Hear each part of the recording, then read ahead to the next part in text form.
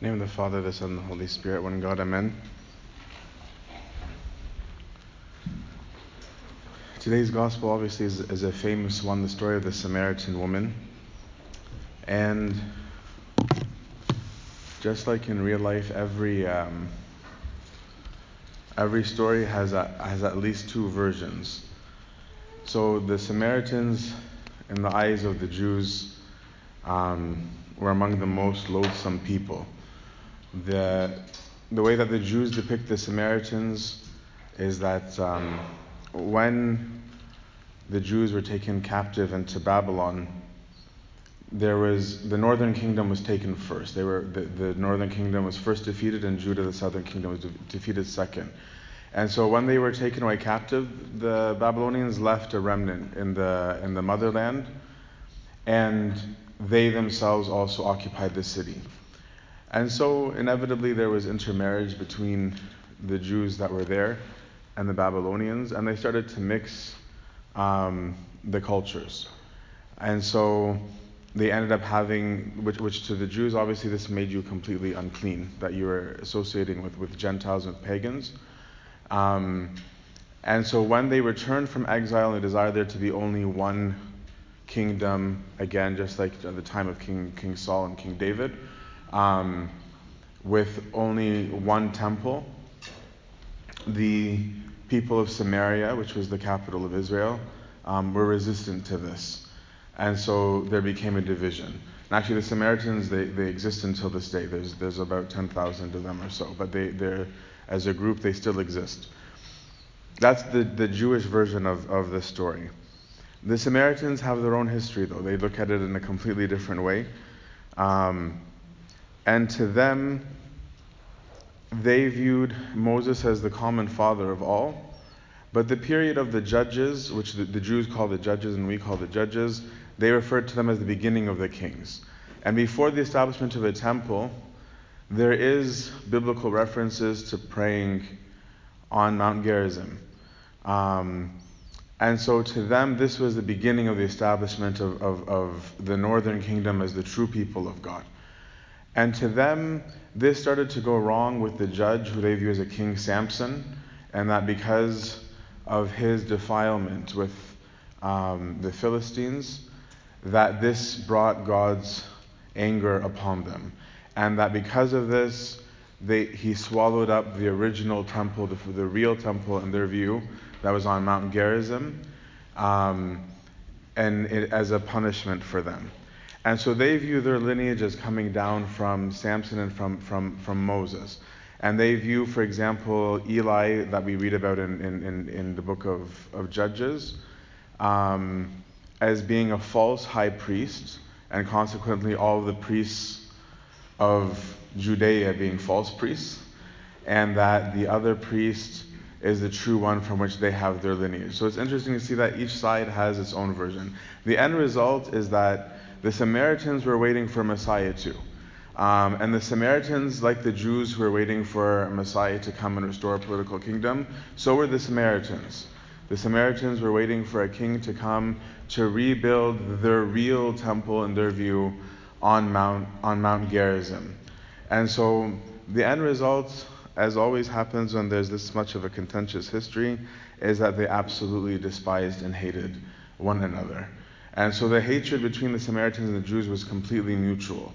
And so, for example, even though our Lord, this time they're very nice to him in Samaria, on other occasions, if you read the four Gospels, they don't even allow the Lord to go through. They actually prevent him from going through because he's a Jew. So the hostilities are mutual and each way. And it's in this setting that it makes it even more interesting that our Lord says that I have to go through Samaria, because he didn't have to at all. There was no physical demand for his need to go through Samaria. And so our Lord's expression of the statement is saying that actually there's a spiritual work that I must do. And if you can think of this almost in a modern context, it's almost like our Lord coming today, and we expect him to be with us in the churches, and him going, for example, to a Protestant church, or going to a Seventh-day Adventist church, where we would be like, why does he need to go there? We're the right church, so what's he doing going over there? And as a matter of fact, as we're going to see in the dialogue, our Lord doesn't deny that the Jews are right. He ends up making a statement to that effect, but that he still is not just interested in the club that calls themselves his own. He's interested in the salvation of everyone. And so it's not a coincidence. I'm mostly using Origen of Alexandria for this, the great master and scholar. But it's not a coincidence that he's coming to this well, because this is the well of their father Jacob, right? This is the beginning of the tribe. So this is the source for all of them. This is the source for the Jews, and it's the source for the Samaritans.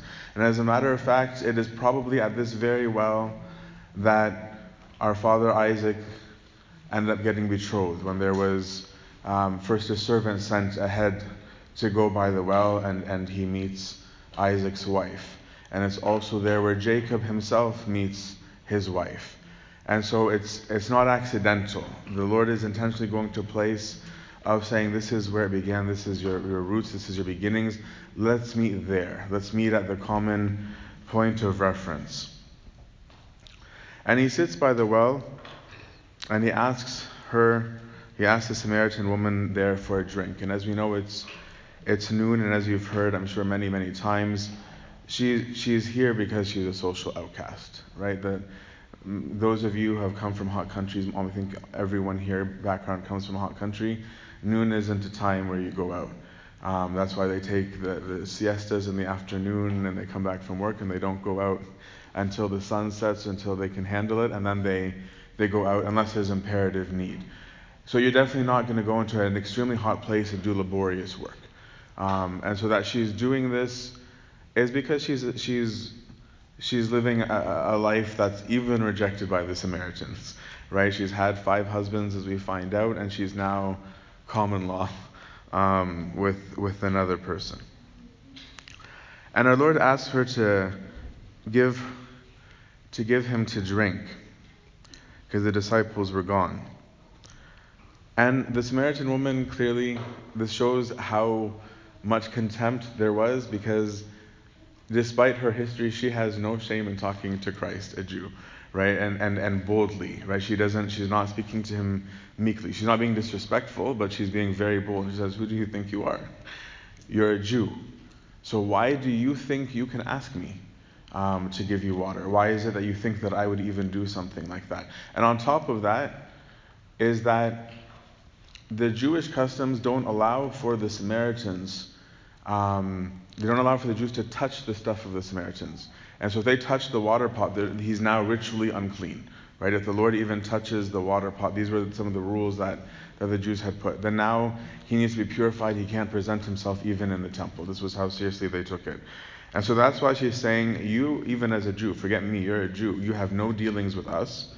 And Jesus is not taken aback, our Lord is not taken aback at all by this. He says, if you know what it is that I could give you, and who it is that's asking you, you actually would have asked me, right? You would actually ask me for the water.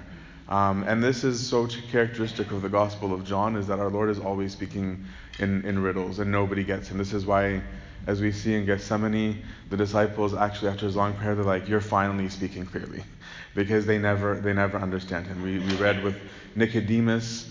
Nicodemus is like, I don't get it. He was like, "No, you have to be born again." He's like, I don't get it. Tell me, how do I be born again? So our Lord he throws things and enters into dialogues that a person can arrive at truth. And so she doesn't get it. And she actually, the King James says, "Sir, thou hast nothing to draw with." The Greek, the Septuagint, doesn't say sir. It says Kyrie. It says Lord. Okay? And Origen comments on this because she sees something in him, and he speaks about how every part of the dialogue she comes closer to recognizing who he is, but never quite gets there until he reveals. So at this point, he's just a Jew. "Lord, you have nothing to draw with, so how exactly is it that you plan to pull out this water? And do you think that you're greater than Jacob?"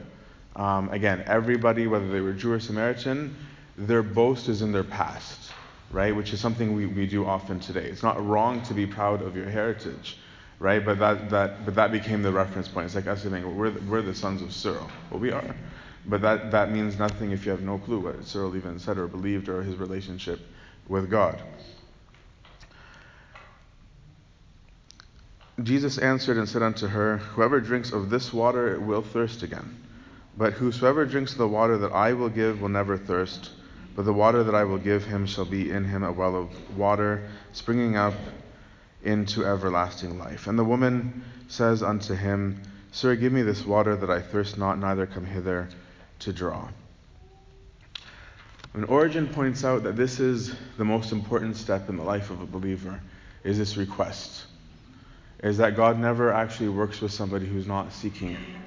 And so the initiation of the real dialogue begins here when the woman actually says to him, I want it. Right? She's actually taken a leap of faith, and she doesn't really know who Christ is yet. It's not like she has a full comprehension, but she sees that something is there, and so her reaction, her response is to say, I want from this. Because it is that initiatory request that leads to the conversation with God. And it's that conversation with God that is going to eventually lead to the thing, to the truth, the thing that she's looking for. And when she hears the comparison between these two kinds of water, what Origen says actually is, this is the superficial level of the heterodox. Sometimes people outside of the faith, they use scriptures wrong. Because they just want it for debate. So they'll take scripture and they'll talk to you from it, but they don't live it, they don't know it. And this is what Origen sees it as, which is important. We're going to come back to this in momentarily. But those that deal with food and drink just as food and drink, this is the way that the heterodox see the scripture, they don't find life from it. Right? It doesn't become sustenance. They're going to eat it and they're going to get hungry again. They're going to be thirsty again. It's not going to fill them up. And I don't think that's only the heterodox today. I think that's those within too. When we don't view scripture as life-giving, when we don't view it as actually the word of God, then it's the same for us. Right? Then we're going to end up just being like, that's nice, it's a nice story, but it's not enough for me. And the living water obviously is going to be the water of Christ. And a person who drinks the water of Christ is the one who's going to be able to be fulfilled. And Origen says, there's these sophists in the church, those who they care about knowledge and earthly wisdom, who they might be the ones respected in the churches or in the communities, but they don't really know God. He's like, in the sense that they have doctrinal discussions that lead to more doctrinal questions, that lead to more and more questions, and they don't come to an end, right? And so he's saying this kind of water that God gives, it can't be like that, right? It can't be of that kind. So he's pointing at the people from without and the people from within, and where it's going. But the receiving of the water, because she doesn't get it yet, is going to be contingent upon this beginning of recognition of who Christ is. It's not going to be starting from the insides. And he says that this water of the well of Jacob, which again doesn't mean it's not a coincidence, the well of Jacob, is Scripture. It's Scripture itself, which is not something that most of us would have thought would have been the analogy here. But he's saying this dead water, because we don't usually consider Scripture dead water, this dead water is Scripture. He's saying because you need it. You have to start there. If you don't drink this water, you physically die, right? So you have to have that. But it isn't the water that grows. And he doesn't yet tell her, so what's going on? So he says, go get your husband and come back. And the woman says, I have no husband. And Jesus says, well said, I have no husband. For you have had 5 husbands, and he who you now have is not your husband. In this you spoke the truth. Right? So our Lord is kind of dropping truth bombs on this woman, right? And being like, you have no idea who I am. Because this obviously takes her back completely, where it's like, whoa, how does he know this? This is not the same person that I thought just literally 2 sentences ago, right? And she responds to him saying, Lord, I perceive that thou art a prophet. which is a bit of a comical response, where it's like, I get the feeling you might be a prophet, because you know things that you shouldn't know. But now she's bringing in her own heritage. She's starting at the water of the well. She's starting at the water of their scripture, right? So her response to him is, but Lord, our fathers worshipped in this mountain, right? Scriptures say that Gerizim was the first place of worship before there was even a temple of Jerusalem. So on what basis, who do you think you are then to tell us that it has to be Jerusalem? And our Lord's response, which is not much more elucidating, says, believe me, there's a time coming when you're not going to worship in this mountain, in Gerizim, or in Jerusalem. Neither one of them. Right? Which is, again, completely counter everything of both religions. You don't even know what you're worshiping, he says to her. You don't know. You have no clue what you are worshiping. For salvation is of the Jews. That's what I'm saying. He spoke the truth again. Right? He spoke the truth in saying to her that you have 5 husbands. And now he's also saying to her, but the Jews are right. Not because I condone them, I'm the one coming to you. But there is such thing as truth. Because we sometimes have this sense of we're all right and we're all saying the same thing. We're not. Often we're not at all. Okay? If we are, it would be way easier. There wouldn't be a conflict. But when there's a conflict, it's because we're not saying the same thing. And our Lord makes it clear to her, but gently, no, the people of God, the people of the promise, it is the Jews. Right? This is the starting point. But what's coming now is that real worshipers are those who will worship the Father in spirit and in truth, because God himself is spirit. Right? God is not flesh and blood. God is not material. And so he starts to reveal to her these truths. And it's beautiful to see that the conversation that our Lord is engaging with this woman on is probably not what many would have thought would have been the reaction to a really holy person sitting with a harlot. Right? Can you imagine, like not to be vulgar, but can you imagine a monk who's lived as a hermit for 30 years going and sitting with a prostitute on the corner of a street downtown, and that their conversation isn't about her lifestyle. The conversation is about who Jesus is, about who God is. This is what's going on, because we sometimes forget the context. This is scandalous, right? Because not only is she a Samaritan, she's a woman, and she's not any woman. She's a woman who sleeps around, right? She's a social outcast. And this is who our Lord says, I need to go meet this woman, right? This is what he's said about her. This is the dialogue that's ensuing. It's not what we expected, and it's something we ought to reflect on in our Christian life and how we treat other people. And Origen says it's not a coincidence that Gerizim, the mountain that she wants to worship on, is called Gerizim, because Gerizim means division.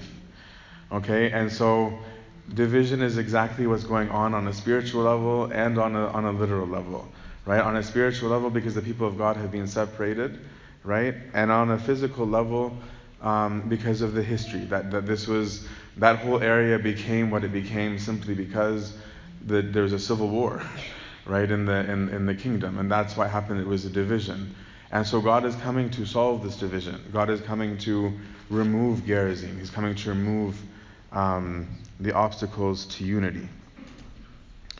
And the woman says again from Scripture, from the dead water, I know that the Messiah comes, which is called Christ. Like, I've read this, I know this. There's somebody who's coming, we agree on that, and that he is going to tell us everything. And this is where, unfortunately, English Scripture can't capture the Lord's response to her. Because the Lord's response to her is not, I am he. The Lord's response to her is, the one who's speaking to you is, I am. It is a much, much more powerful statement, because it is tantamount to blasphemy. Because what he actually said to her is the name of God. What he said to her is, the one who is sitting with you is God. The person that you are interacting with. This is why when many people accuse the gospel, saying even the gospels don't say that Jesus is God, actually they do explicitly in many places. But he's saying to the one who is with you is I am. The person that you're interacting with is the I am. And throughout the Gospel of John, it is the most place where he uses this. It is in the other Gospels a little, but mostly in this Gospel. Because at this point is when he's constantly telling the people, when you interact with me, you are interacting with the Father. Anybody who has seen me has seen the Father. Why? Because I am in the bosom of my Father. I am always in the bosom of my Father. There is never a time when I am not with the Father. And this is why he speaks of descending, ascending, and descending, right? And he's drawing an imagery even there when he says, you will see the angels ascending, descending on him, because this is Jacob, upon whom the angels were ascending and descending. And he's saying, I'm greater than your father Jacob. I am the one, I am the rock on which they're ascending and descending, because anybody who is familiar with Scripture would know the rock is God, right? And so he's drawing constant allusions to tell them who they are. And this is the turning point for the woman, because what Origen says about the husbands is twofold. The concept of the husband here is this sense of betrothal to the old. Okay, it's the thing that's old. But the having 5 husbands, this is having the 5 senses. And so the person who is betrothed to the old lives sensually. Okay, the person who's caught up in the system is somebody who just lives according to the flesh. And that's necessary to live at a point. Right? So he didn't say, and you're all evil and you're disgusting. And he says, this is important, but there has to come a time where you realize this is not enough. And when you realize that this is not enough, this is when is going to be your spiritual sight begins to be seen. The whole Gospel of John is about whether you really see or not. And our Lord talks about this. Right? And this is what we pray in the litany of the Gospel every single liturgy. Say, blessed are your eyes for they see, and your ears for they hear, because it's a different kind of sight.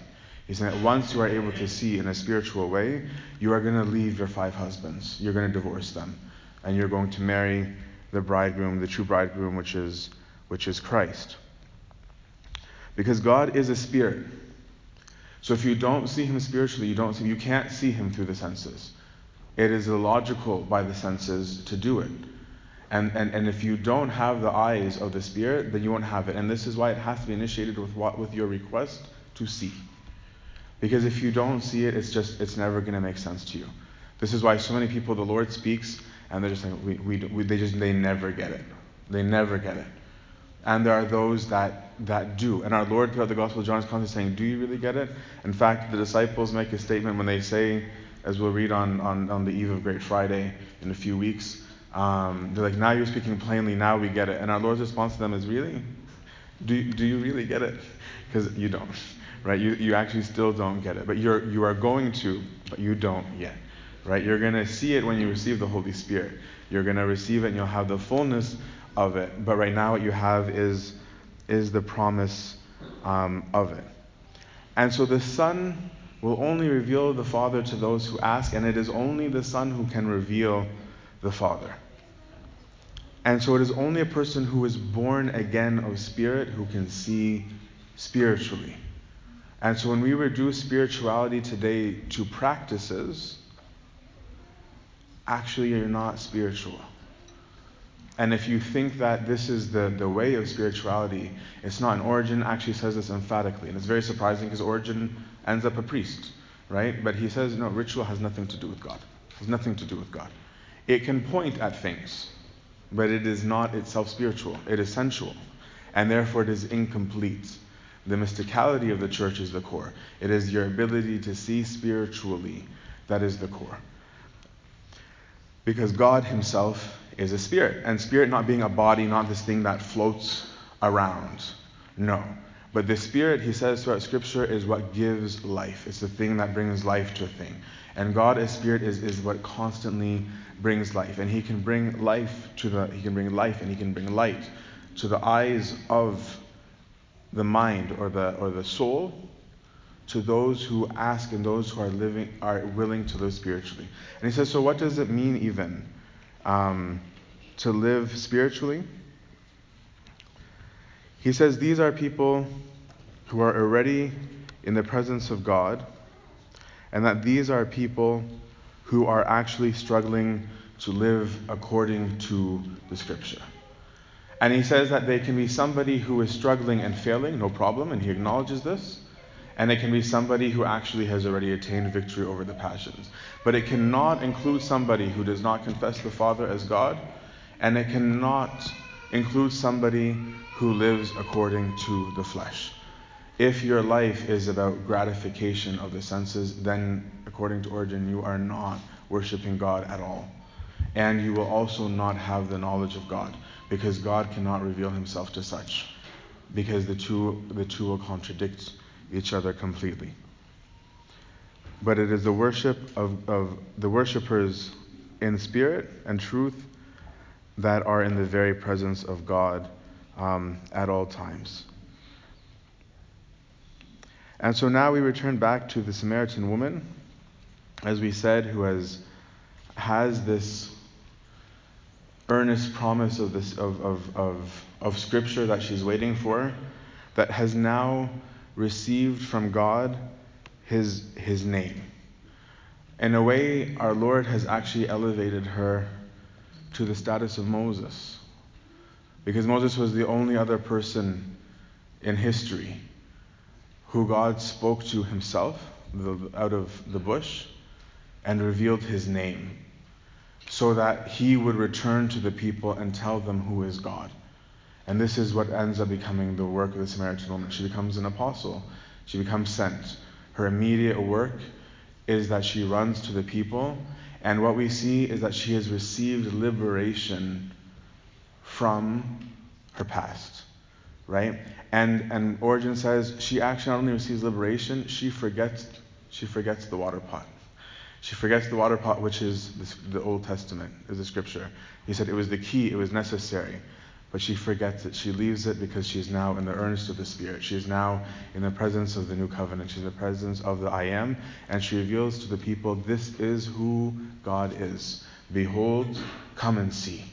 Right? She can't even articulate to them other than her experience, which is exactly how the Jews were in the Old Testament. They couldn't say what God is or isn't, so they would say the God who, and say something he did, right, out of their experience. And so for the Samaritan woman, it is the I Am who knows everything, right? It is the I Am who told me all that there is to know about me. And now she is fearless. And because of this, it converts the people with like, who is this new bold person, right? Who is this person who is shameful, right? That's completely to be despised, who's excited to tell us, come see. And now the witness of the smallest of the people, right? The prostitute downtown has become the apostle to the whole village, right? And it is because of this, because of her encounter with God, that she brings the whole town. Where it says first they believe because of her word, and then they too meet at the well. He doesn't go into the city. He waits for them. He waits for them at the well and says, this is the encountering point. You're going to encounter me through Scripture. So come here, meet me here, so that you can be elevated from it. May God grant all of us to become true ambassadors, to become true proclaimers of faith. May we rise above the sensual, because the repentance comes not from your labor, not from your matanyas, not from your fasting. These are necessary. And Origen says these are things that a righteous person will still do, right? And that's why even St. Paul the Apostle, who was above the law, still circumcised Timothy, because there was a need. But a person who lives only in the flesh will never come to know God. But the one who comes to know God is the one who lives by the Spirit, who liberates and sets free and reveals the Father to us. To him be glory and honor now and always and to the age of ages. Our Father who art in heaven,